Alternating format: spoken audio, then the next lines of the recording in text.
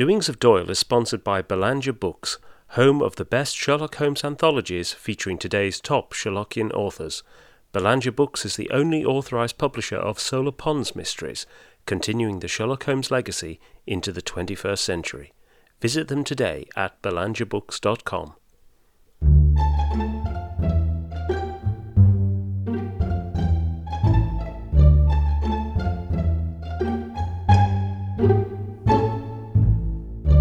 Welcome to Doings of Doyle, a podcast dedicated to the works of Sir Arthur Conan Doyle, the creator of Professor Challenger, Brigadier Gerard, and, of course, Sherlock Holmes. I'm Mark Jones. And I'm Paul Chapman, and together we'll be exploring Doyle's eclectic bibliography to understand more about the great man's life and work. We'll be discussing his fiction and non-fiction, the well-known and the obscure. And stopping by Baker Street along the way. You can find out more at doingsofdoyle.com or follow us at Doings of Doyle on Twitter. Hello, and welcome to episode 14. Today we take a trek through the caves of the Peak District and encounter a creature from the past in Conan Doyle's 1910 short story, The Terror of Blue John Gap. A little gem of a story, it harks back to some of Conan Doyle's earliest work, while also giving a taste of stories to come. But more of that anon. Here now is Paul with an introduction to the story. Whilst taking a rest cure in the Derbyshire Peak District, Dr. James Hardcastle learns of the sinister local legendary surrounding the long-abandoned Roman mine-working known as Blue John Gap. Although sceptical about the tales, despite having heard eerie sounds in the vicinity himself, Hardcastle is seized by the spirit of inquiry and adventure and decides to explore. However, deep within the gap his light gives out, and it seems he is not alone.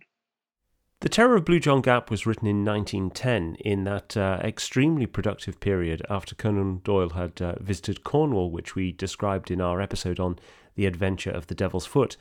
And it was several months later that he wrote to his mother and said, "It's only 4 months since I returned from Mullion, and during that short time I have had all the anxiety of the collapse of Temperley," which was his stage play, "with the loss one way and the other of nearly £5,000. I've written the whole of The Speckled Band, another play, and by its aid won the £5,000 back again. I've written The Marriage of the Brigadier, The Terror of Blue John Gap, The Blighting of Sharkey, and a new Sherlock Holmes story, 10,000 words long." So he was incredibly productive in this period, and he appears to have been in a very reflective mood.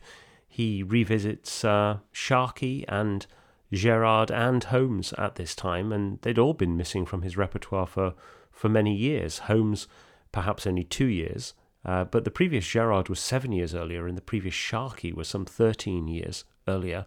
And in many ways, Blue John Gap feels like quite a backward-looking story in that it harks back to that found manuscript approach of some of the Conan Doyle early Gothic stories, and very much has a similar feel to Captain of the Pole Star. Now, the idea for the story appears to have sprung from his newfound interest in paleontology, which I think we'll come on to in a little bit.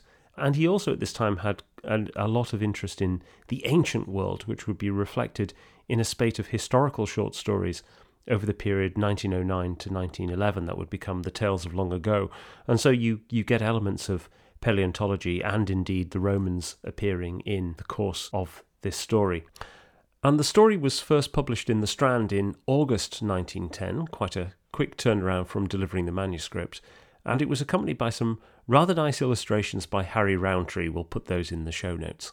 It's interesting, talking about the publication history and talking about Conan Doyle's interest in the ancient world at this time, that this story, which is essentially a kind of horror monster story, first appears in book publication in The Last Galley, Impressions and Tales, many of which were these ancient historical stories that Doyle had put together at this time. And then it later reappears in 1922 in Tales of Terror and Mystery, which in many ways seems a more fitting place to put it. And if you haven't read the story, it's probably a good idea to stop the podcast and read it right now, because we are about to thoroughly spoil the ending. Now, as a horror monster story, this tale has many possible influences and inspirations, and we probably want to go back to Conan Doyle's childhood to start with, and one of his great influences, which is Jules Verne. Yeah, and one of the real influences on this particular story would seem to be Journey to the Centre of the Earth, which was first published in 1864. in which Verne charts the exploits of Professor Leidenbrock, who finds an ancient manuscript which tells him of where to find an entrance to the center of the earth from a volcano in Iceland. So Professor Leidenbrock and a guide and his nephew descend into the earth through this volcanic opening and have all sorts of adventures and geological discoveries in the center of the earth. And it isn't only geological discoveries that they make during this adventure. At one point they find a vast underground sea, which is immediately named as the Leidenbrock Sea by the egotistical professor. And whilst they're on a rather precarious raft crossing this sea, they encounter a plesiosaurus and an ichthyosaurus, which almost overturn the raft as they have a battle royal in the sea. So we are getting Verne writing this early sort of prehistoric monster story, which will certainly influence Doyle later down the line. And this the Terror of Blue John Gap is almost his first go at this sort of thing. And Journey to the Centre of the Earth was phenomenally popular in its day. And another work that could be a possible influence is Edward Bulwer Lytton's The Coming Race. Yeah, this was first published in 1871, anonymously at first. Bulwer Lytton, at this point, was a hugely popular novelist, but most of his really popular works were society novels in the same sort of vein as Disraeli's novels. But he was also very interested in the occult and speculative theories. And The Coming Race is very much in this sort of field. But it again starts similarly to Journey to the Centre of the Earth. This time you have a gentleman hero who goes into a mine with a friend of his, and they both tumble into an underground world. His friend is killed in the fall, and later his corpse is eaten by a dinosaur. But the novel itself goes on to become a speculative novel about the very advanced society that this Victorian explorer finds beneath the earth. Bulwer Lytton doesn't seem to be particularly interested in the monsters themselves that are also in this world. No, that's right. He's much more interested in the society and the culture. And classically, for a novel of that era, it's about 20 pages of story, 10 at the beginning and 10 at the end, and the rest in between is an enormous exercise in world building. And it's so hugely influential on people like H.G. Wells. And The Time Machine similarly has an underground civilization. But there are also spiritualist overtones in The Coming Race as well. The Coming Race has a lot of themes that would interest Conan Doyle throughout his life. There's ideas. It's almost a proto-eugenicist novel, but you've also got this idealistic spiritual world that exists beyond the world that these advanced human beings live in. And the secret of the power of these advanced human beings is that they can control a substance a bit like ether or electricity, which is called vril. And vril became associated in the popular imagination with vitality, so much so that there were exhibitions dedicated to vril-based products, one of which is a liquid beef extract still popular to this day, which is a combination of bovine and vril, or bovril for short. And you've spotted another possible influence, a very direct influence, in the pages of The Strand itself. Yes, this is a story which is enormously similar to Terror of Blue John Gap, called The Lizard, which was published in the Strand in June 1898, and written by C.J. Cutcliffe Hine, who was more famous for his naval adventures of Captain Kettle, which appeared in Pearson's magazine. But the Lizard actually is set in the Yorkshire Dales, in Kettlewell, in which a Victorian gentleman explorer goes into a cave and discovers in there the what he thinks are the fossilized remains of a prehistoric lizard. And then these fossilized remains turn out to be not quite so fossilized and chase him out of the cave. It's enormously it is enormously similar to Terror Blue John Gap, even Yeah. with its kind of Northern English setting. It's surely beyond doubt that Conan Doyle will have read this story. Oh, absolutely. I mean, there's even moments there's the water running through the cave, there's the striking of the matches, there's the narrator thinking about whether or not he's going to be believed. There are enormous similarities in it. I mean, it's almost a lift, to be perfectly honest. I mean, it's interesting that there was an article in the ACD Journal in the 1990s by Batry and Sargent, and they suggested that Conan Doyle might have been influenced by a story called The Killing of the Mammoth by Henry Tewkman, which appeared in the October 1899 issue of McClure's. And that story features explorers who find a remote cave in Alaska. At the end of it, they discover the last surviving mammoth. Although somewhat brilliantly, they end up killing the last surviving mammoth and taking it to the Smithsonian and charging $5 a time, I think, for viewing its skeleton. But there's an awful lot of this stuff around. There's a story from 1888 in Harper's called A Strange Manuscript Found in a Copper Cylinder by James DeMille, which is another lost, recovered manuscript story about a man who journeys to a hidden tropical sea in Antarctica and stays with the Kosakin people and encounters pterodactyls. And you have Frank Mackenzie Savile's Beyond the Great South Wall in 1901, where explorers are searching for signs of the lost Mayan civilization and find a huge reptilian carnivore, which is revered as a god by the Mayans. And then this absolutely bonkers story. French horror and science fiction writer Jules Lemine published L'Effrayante Aventure, which was translated in UK as Panic in Paris, about discovering prehistoric creatures that are frozen in a cavern beneath the streets of Paris, and then they slowly defrost and come to life and cause absolute pandemonium. So there's an awful lot of these stories around. It's interesting as well you mentioned The Killing of the Mammoth, because once more in Journey to the Centre of the Earth, Professor Lidenbrock's nephew at one point sees a herd of mammoths, living mammoths, under the earth, and they are actually being herded by a 10-foot high early human being. And Lidenbrock's nephew refuses to believe the evidence of his eyes and actually closes off his mind to this as, I haven't seen this, this cannot exist.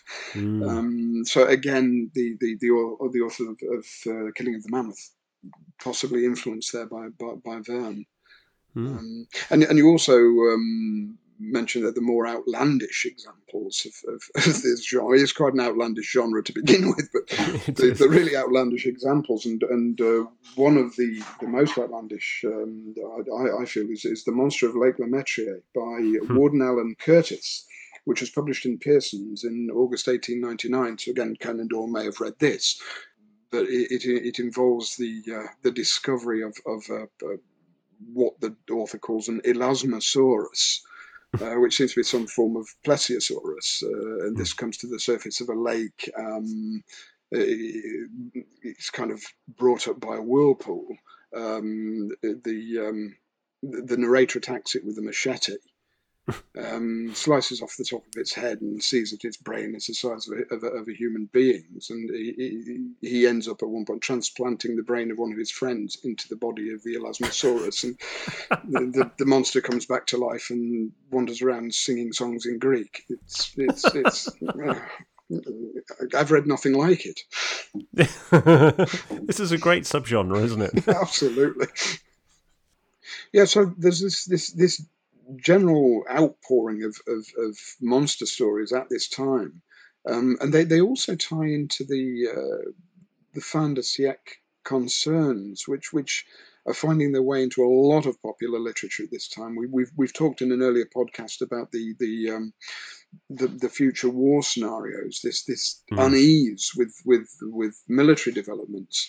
And there's also this general sense of we have reached this point in civilization. Surely something is about to go wrong, and one way of expressing these fears in fiction is through bringing these monsters in that are found usually under the earth, which are going to come back into the earth and destroy us all. But it also ties into the growing professionalism of paleontology as a scientific discipline. And Conan Doyle himself was very interested in this, and particularly when he began to find his own fossils in the quarry over the road. Indeed, and I think that's one of the things that links the people writing these stories in the 1890s, certainly. They're probably the first generation to have grown up with some of Darwin's theories as being almost the received wisdom of the day. But also there is this massive growth of paleontology as a science, particularly in the last 40 years of the 19th century. The science was a relatively new one. It dated back only to about 1815, when William Smith demonstrated the value of fossils in the study of strata. And then you have Georges Cuvier in France, who was comparing living creatures to fossils to identify the lines of descent. And it's not until 1842 we get the word dinosaur is coined.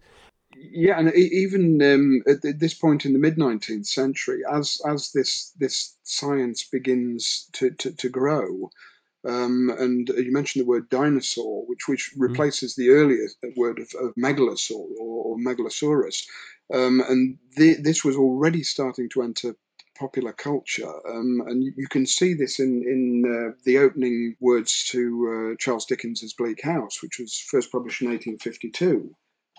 London, Michaelmas term lately over, and the Lord Chancellor sitting in Lincoln's Inn Hall. Implacable November weather, as much mud in the streets as if the waters had but newly retired from the face of the earth, and it would not be wonderful to meet a megalosaurus, 40 feet long or so, waddling like an elephantine lizard up Holborn Hill. So very much part of the popular consciousness, as you say, and Conan Doyle himself was very much interested in paleontology, and that may have gone as far back as his early days in medical practice. Batry and Sargent, in their article in the 1990s, pointed out that the first bone cave systematically explored in England was actually near Plymouth in 1816, and it's conceivable that he visited locations there, but it was really around 1909, after Conan Doyle had moved to Crowborough in Sussex, that he suddenly found paleontology on his doorstep, quite literally, in the fact that he found fossilized imprints of iguanodon tracks in a nearby ironstone quarry. And he called on Arthur Smith Woodward, who was a paleontologist from the Natural History Museum, who examined the tracks. And he later had casts made of them, which were then displayed in his house. There are a couple of photographs of his hall where you can see the casts suspended from the ceiling. And it was also through, we believe, this connection that he became friendly with Edwin Ray Lancaster, the director of the Natural History Museum, who many people believe was a model for Professor Challenger. In 1905, Lancaster published a book entitled Extinct Animals, which is actually the book that Professor Challenger takes down from the shelf and shows to Malone in The Lost World with the words, "This is an excellent monograph by my gifted friend Ray Lancaster," which is about the highest praise anybody could get from Professor Challenger, who was not known for handing out praise to anybody else. And Conan Doyle was also an investor in Kent Coal, which had unearthed dinosaur remains. So there are lots of things going on at this time that Conan Doyle is personally very interested in and is starting to reflect in his writing. But the monster in The Terror of Blue John Gap is not really a dinosaur. It's an altogether different prehistoric creature. Yeah, there's nothing lizard-like about it. And when Hardcastle first sees the creature, he just gives a passing description. Says, "I caught a glimpse of a great shaggy mass, something with rough and bristling hair of a withered grey colour, fading away to white in its lower parts, the huge body supported upon short, thick, curving legs." So we just get this impression of this. The first thing that probably comes to mind is some sort of mammoth-like creature. And the way he frequently uses elephantine and elephant comparisons throughout the story. Yeah, large tracks that even an elephant couldn't make. And then some monstrous inchoate creature. I do like the fact that Conan Doyle does that classic thing that they were always said that you should do with Doctor Who monsters, which is that you only glimpse them very briefly. You don't shine an enormous torch on them to show all of the stitching and the sellotape. But in this case, you do get these very brief glimpses. And when Hardcastle falls in the water and falls asleep, and when he wakes up, he can hear the snuffling of this creature getting closer and closer. There's some genuine menace in this. I mean, the quite amazing thing is that the guy decides to go back and investigate. And there have been other suggestions as to what this monster might be.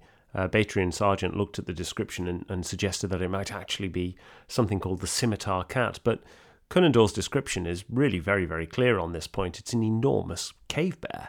And Harry Rountree's illustration is fantastic of Hardcastle with his torch shining on this enormous bear that's sort of 8-10 times his size as it looms over him in the centre of this cave. Yeah, I mean, the only cat-like thing about it is the speed with which it can move, and its ability to move virtually silently. And there's another feature of the cave bear which is notable. As Hardcastle says, only in one point did he differ from the bear or from any other creature which walks the earth, and even at that supreme moment a shudder of horror passed over me as I observed that the eyes which glistened in the glow of my lantern were huge projecting bulbs, white and sightless.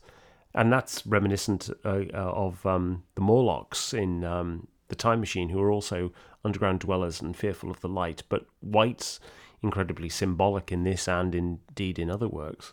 Yeah, the other one where you could think of this is Bram Stoker's The Lair of the White Worm, published in 1911, the year after Terror of Blue John Gap, where the worm itself is white, and its human avatar always dresses in white.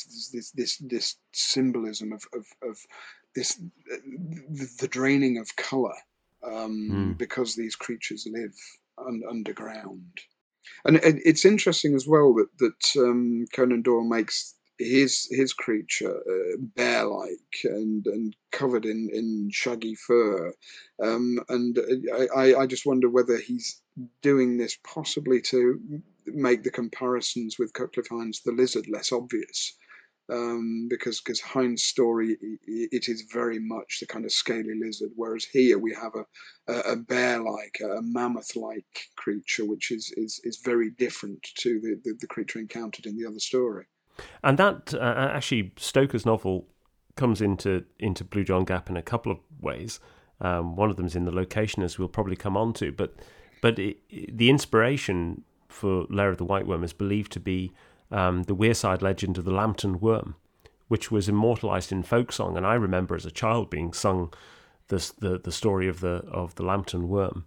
But it has some similarities to the Conan Doyle story. It could be another possible inspiration. It's the story of in this case, a 14th century worm or lamprey eel. It's an enormous creature that's caught by a knight and thrown down a well where it grows extremely large and poisonous. And actually, it starts to get out, and people realise that something is amiss when livestock start to go missing. But it's another example of a prehistoric creature that probably was in Conan Doyle's mind. And in some ways, Hardcastle can be seen as a sort of modern version of a knight on a quest. Yeah, he is, absolutely, and that ties into all of Conan Doyle's ideas of chivalry as well. So we've mentioned there Hardcastle, the narrator of the story, and it's worth spending a little bit of time thinking about him and what he represents. At the beginning of the story, he is on a rest cure in Derbyshire, and we've seen that somewhere before, haven't we? Yes, this very time, 1910, earlier in the year, Conan Doyle himself is on a rest cure in Cornwall, which is where he gets a lot of the inspiration for The Devil's Foot. And in The Devil's Foot, we've got Sherlock Holmes is similarly on a rest cure. And Conan Doyle's obviously playing in his mind with the idea of characters who are outside their normal daily life, wandering into adventures in different parts of the country. And it's particularly poignant that Hardcastle is wrestling with phthisis, or pulmonary tuberculosis, which is the disease that killed Conan Doyle's first wife, Louise, in July 1906. Hardcastle visits Derbyshire because of its altitude, which was felt to be beneficial. And there are other incidental autobiographical connections to this story. Hardcastle is himself a medical doctor. He studied medicine at Edinburgh. He mentions Coltbridge, which is a district of Edinburgh. Yeah, it's interesting as well with the Coltbridge reference comes in a quote where Hardcastle is almost saying how he's the man to go investigating this strange cave, because he talks about an incident in his student days. When I was a student, I had the reputation of being a man of courage and enterprise. I remember that when there was a ghost hunt at Coltbridge, it was I who sat up in the haunted house. This could refer back to Conan Doyle's own experiences with the Society for Psychic Research. He investigated a haunted house, or supposedly haunted house, at Charmouth in Dorset in June 1894 with his colleague Frank Podmore. And he does mention ghost hunts in other stories as well. Well, in fact, his first surviving story is a piece called The Haunted Grange of Goresthorpe, which he wrote sometime around 1877, and it then sat in the archive at Blackwoods in Edinburgh for decades, and it wasn't actually published until 2000. And there are another couple of really notable ghost hunts, I think, in Conan Doyle stories. There's one at the beginning of Rodney Stone, although it transpires that isn't actually a ghost. And then in The Land of Mist, there is an even better one where it does transpire that it is a ghost. And Lord John Roxton of the Challenger team goes in search of it with an elephant gun. As you do. Good old Roxton. And then there are two very personal incidental asides in the story. One of them is a very casual mention of Chapel le Dale. The church clock of Chapel le Dale chimes in the middle of the Terror Blue John Gap, but Chapel le Dale is actually in Yorkshire, not in Derbyshire. Conan Doyle was confusing it with Chapel on Frith in Derbyshire. But Chapel le Dale is in Ingleton, near Masongill, where Conan Doyle's mother moved in her later years to live on the estate of Brian Charles Waller. Which, interestingly enough, isn't far from the location for Cutcliffe Hines the Lizard. Indeed. And there's another moment which I think is quite sad, actually, in its own way. It's played for laughs in the story, but the moment where Hardcastle goes to Dr. Mark Johnson to explain what's happened, and Johnson listens very sympathetically and says, "Oh, you really need to go and see this chap called Picton of Castleton." Except when he gets to Castleton, Hardcastle discovers that Picton is, quote, the best mad doctor in Derbyshire, and that Castleton is home to his asylum. And of course, Conan Doyle's father had spent his last few years in and out of asylums, and it's very sad to reflect that this might be something that Conan Doyle is drawing on in this moment in this story. And there's another way in which this could be seen as quite a personal story, in that Hardcastle's relationship with science very much reflects where Conan Doyle was in his own thinking at this time. If we go back to this point about paleontology, there's an interesting aside here in that Conan Doyle became really interested in the Piltdown Man in 1912, which was discovered only a few miles from his home in Crowborough in Sussex. The discovery was meant to be that of the missing link, and it caused immense excitement and divided opinion, and ultimately was proven to be a fraud.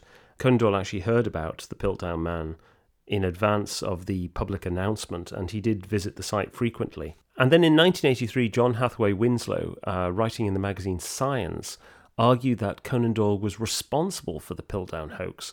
And there was a fantastic takedown of the whole argument by Doug Elliott in 1988, who very credibly and robustly debunked the whole idea.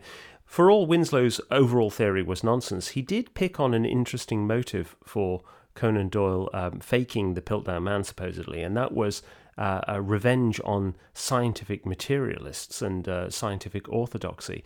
And you can sort of see in The Terror of Blue John Gap that Conan Doyle is reflecting this in the character of Hardcastle and his relationship with science. It starts on a very bitter note with a letter from Hardcastle to his friend Seaton, essentially berating his friend for not believing in him.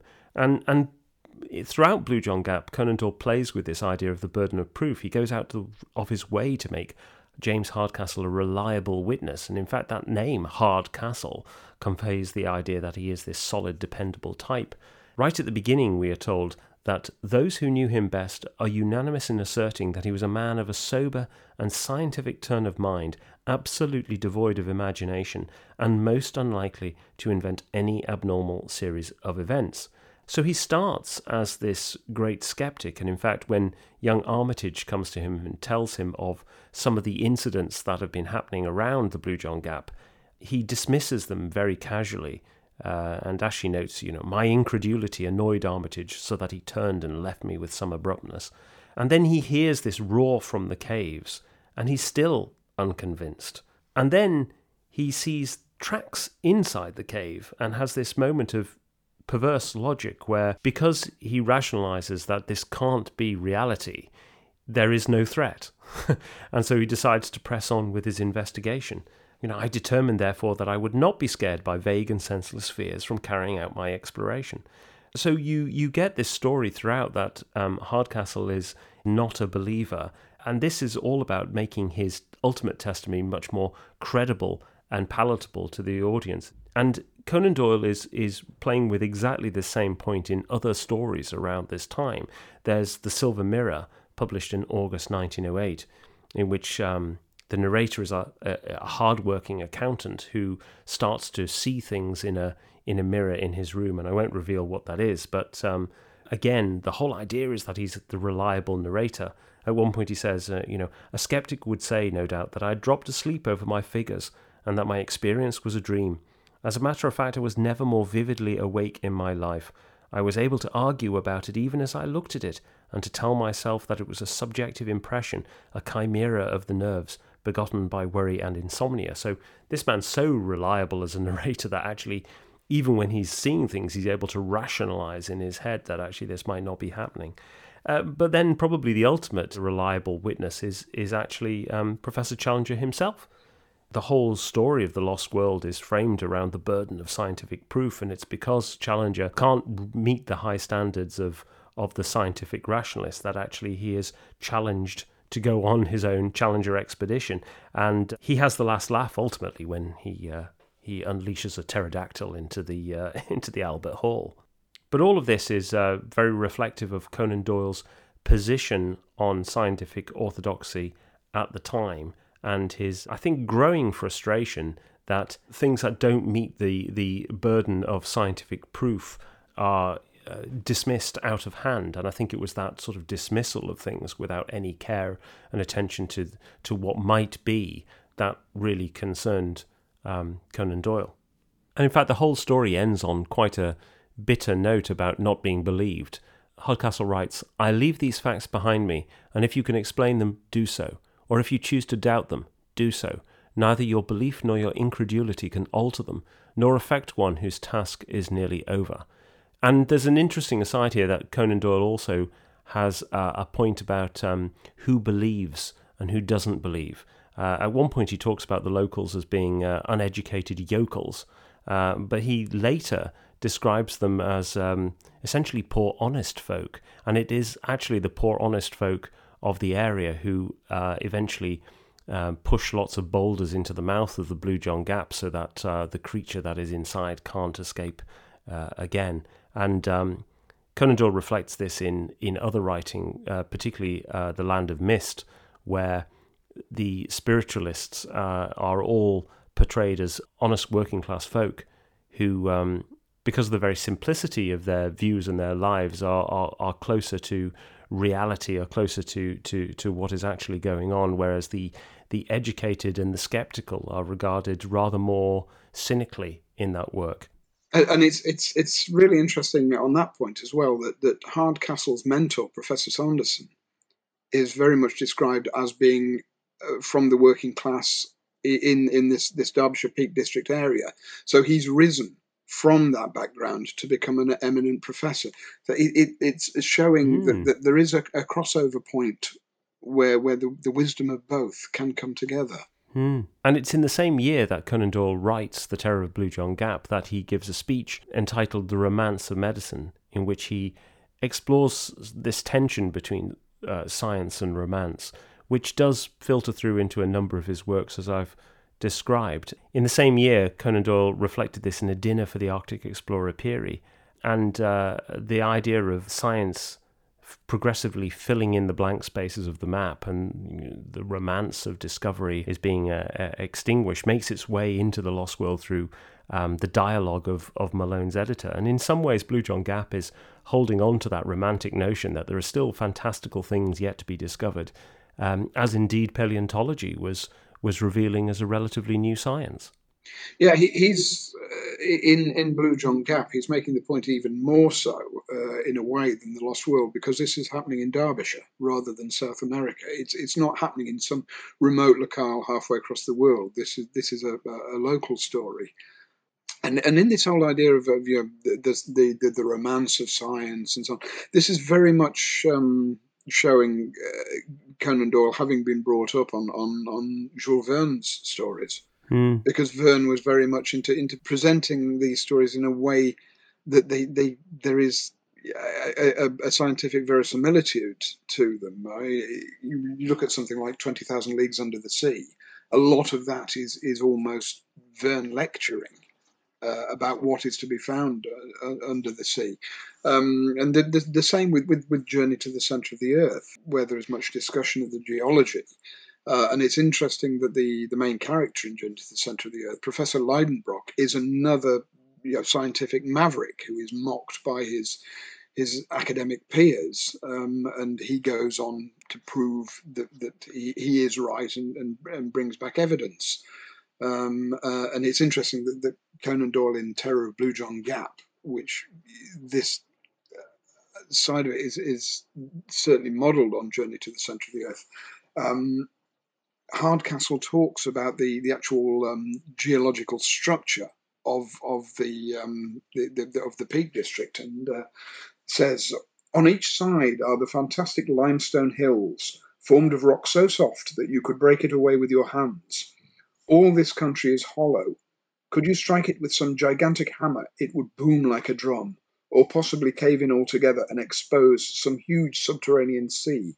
A great sea there must surely be, for on all sides the streams run into the mountain itself, never to reappear.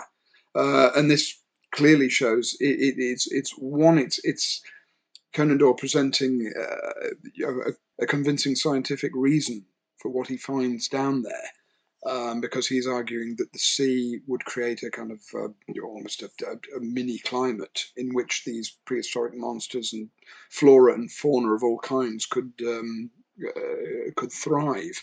And in Journey to the Centre of the Earth, Leidenbrock and his companions, exactly what they find is an underground sea, which, as I've said before, Leidenbrock then names after himself. And again, in this, you can see with this egotism, he's a definite forerunner of George Challenger in his personality. And the Blue John Caves are this kind of magical place where you can imagine this immense subterranean world. The presence of Blue John gives us a very explicit location. Blue John is actually calcium fluoride. It's a mineral of a very beautiful purple colour with bands of white, and it's only found in a handful of places in the UK. By far the biggest location is this triangular hill known as Treat Cliff, just outside the town of Castleton, which is smack bang in the middle of the Peak District. The veins of Blue John Cavern are still mined to this day, although there are obviously diminishing deposits of the mineral. And there is a good reason to believe that Conan Doyle visited these caves. Batry and Sargent, in their article, suggested that he might have visited the area in April 1878 when he was a medical student and took up a placement with Dr. Charles Richardson, a doctor in Sheffield. Richardson was an Irishman who'd studied at Edinburgh, and the placement only lasted a few weeks. But they suggest that Conan Doyle might have been able to visit the caves around that time, or also the Sheffield Museum, which had displays on geology and natural history and archaeology. The evidence that we have that Conan Doyle visited the caves comes from a quite unusual source, and that is his 1921 book Wanderings of a Spiritualist, about his tour of Australia. Conan Doyle visited the Jenolan Caves near Brisbane, And in that book, in chapter 11, he writes, the stalactite effects, though very wonderful, are not, I think, superior to those which I have seen in Derbyshire, and the caves have none of that historical glamour which is needed in order to link some large natural object to our own comprehension. I can remember in Derbyshire how my imagination and sympathy were stirred by a Roman lady's brooch, which had been found among the rubble. Either a wild beast or a bandit knew best how it got there. And today you can go and visit the Blue John Caves. I went a couple of years ago to see them, and they are very impressive. There's the tour guides delight in taking visitors to a part called the Devil's Arse, which is a narrow passage supposedly opened up in the 19th century. But when I last posted this fact on Twitter, I got a reply from a former tour guide suggesting that the guides like to make this stuff up because it pleases the visitors. And that quote from Conan Doyle does highlight this connection to the Romans. Conan Doyle says in the Blue John Gap that Blue John was mined by the Romans, but actually there isn't very much evidence for that ever being the case. They certainly mined nearby iron mines, but it doesn't appear that they had mined Blue John. There's a book called Gem of the Peak by William Adam in 1843, which first made this claim, but people have not been able to substantiate it. But Conan Doyle does a very good job of recreating the caves and particularly the surrounding landscape of Derbyshire. If you don't know Derbyshire and the Peak District, but you've seen The Princess Bride, you'll get a very good idea of what it's like because they filmed most of that movie around the Peak District and around the area where Blue John Gap is set. And you previously mentioned Stoker's The Lair of the White Worm, which is also set in Derbyshire. But though Conan Doyle only has a short story in which to deal with the setting and the location, and Stoker has a 40-chapter novel, I think Conan Doyle manages to give a sense of place much more effectively than Stoker manages in his book. Stoker's novel is all over the place, almost literally. The geography is very, very confusing. You're right. You don't get the sense of place at all in Lair of the White Worm. It is interesting if you want to get an idea of the appearance of the area. Ken Russell's 1988 film version of The Lair of the White Worm does a lot of location work, including the wonderful Thor's Cave. But he wasn't the only one to use the Peak District in film or TV adaptation. The 1986 Granada version of The Priory School also features an awful lot of location work in Derbyshire, and has its climactic scene filmed in Peak Cavern, which it differs from the story, but it's wonderful to watch to just get a sense of this rather eerie cavern. Yeah, that's the story. The short story is set in and around Mackleton, which Michael Harrison, in his book In the Footsteps of Sherlock Holmes, suggested that Conan Doyle was conflating Matlock and Alfreton, though Castleton could also be an inspiration.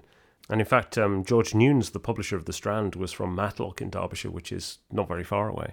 And there's another Sherlockian echo in Terror of Blue John Gap as well.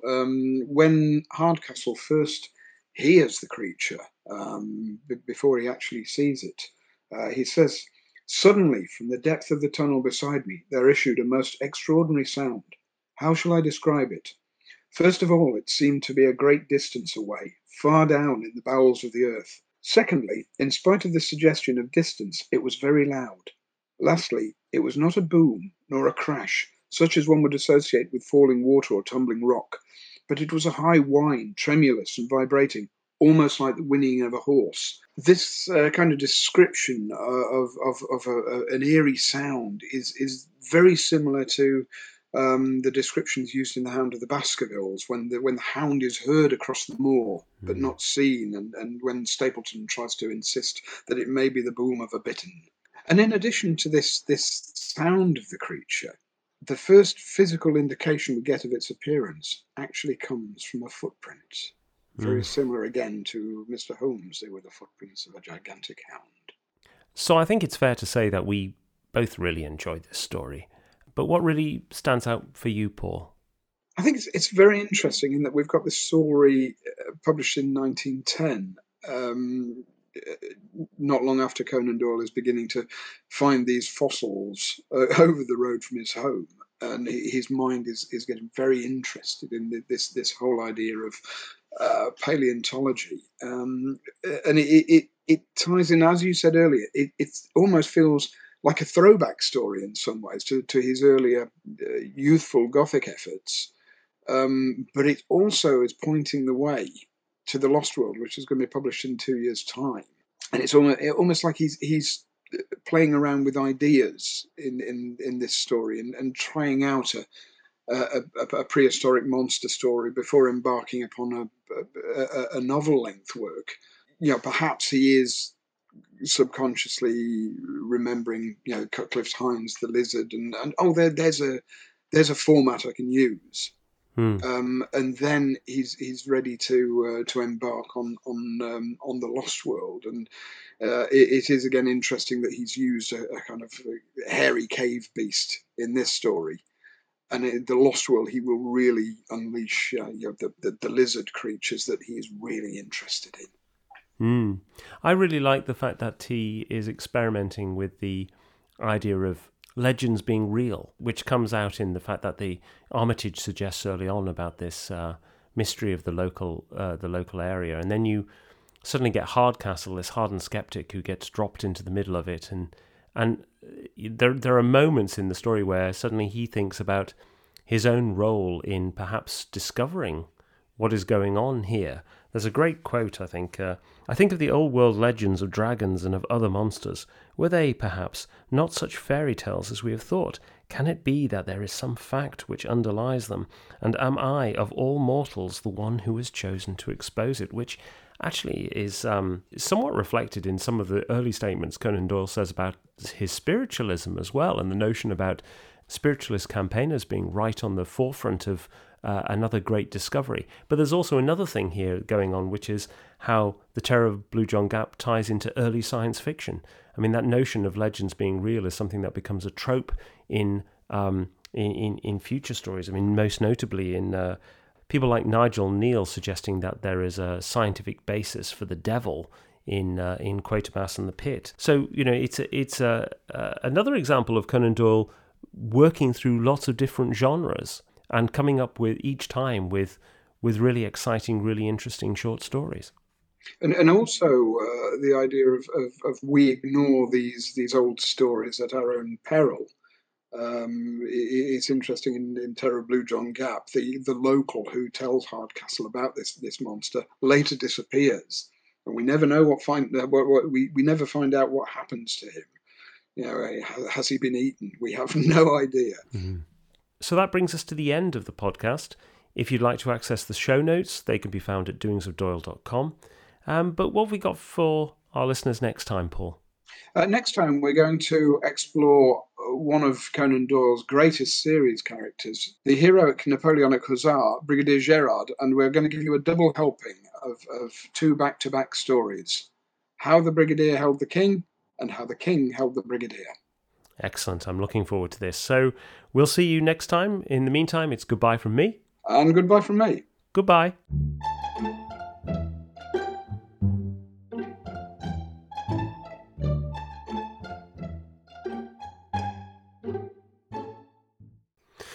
Okay, so where did we come off? So I was talking about monsters singing in Greek.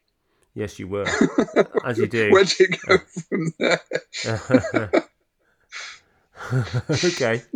Now we have to find a segue from that. Okay.